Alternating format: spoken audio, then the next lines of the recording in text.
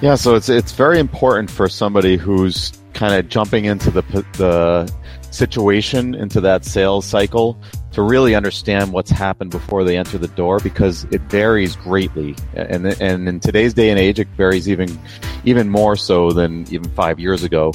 A lot of companies are trying to do a lot of that upfront research themselves, and they have more information at their fingertips, not only the traditional stuff of going to like the vendors' websites, but there's also at this point, there's like communities that discuss different products, even LinkedIn. There's also like independent software advice type websites you can go to look at like reviews.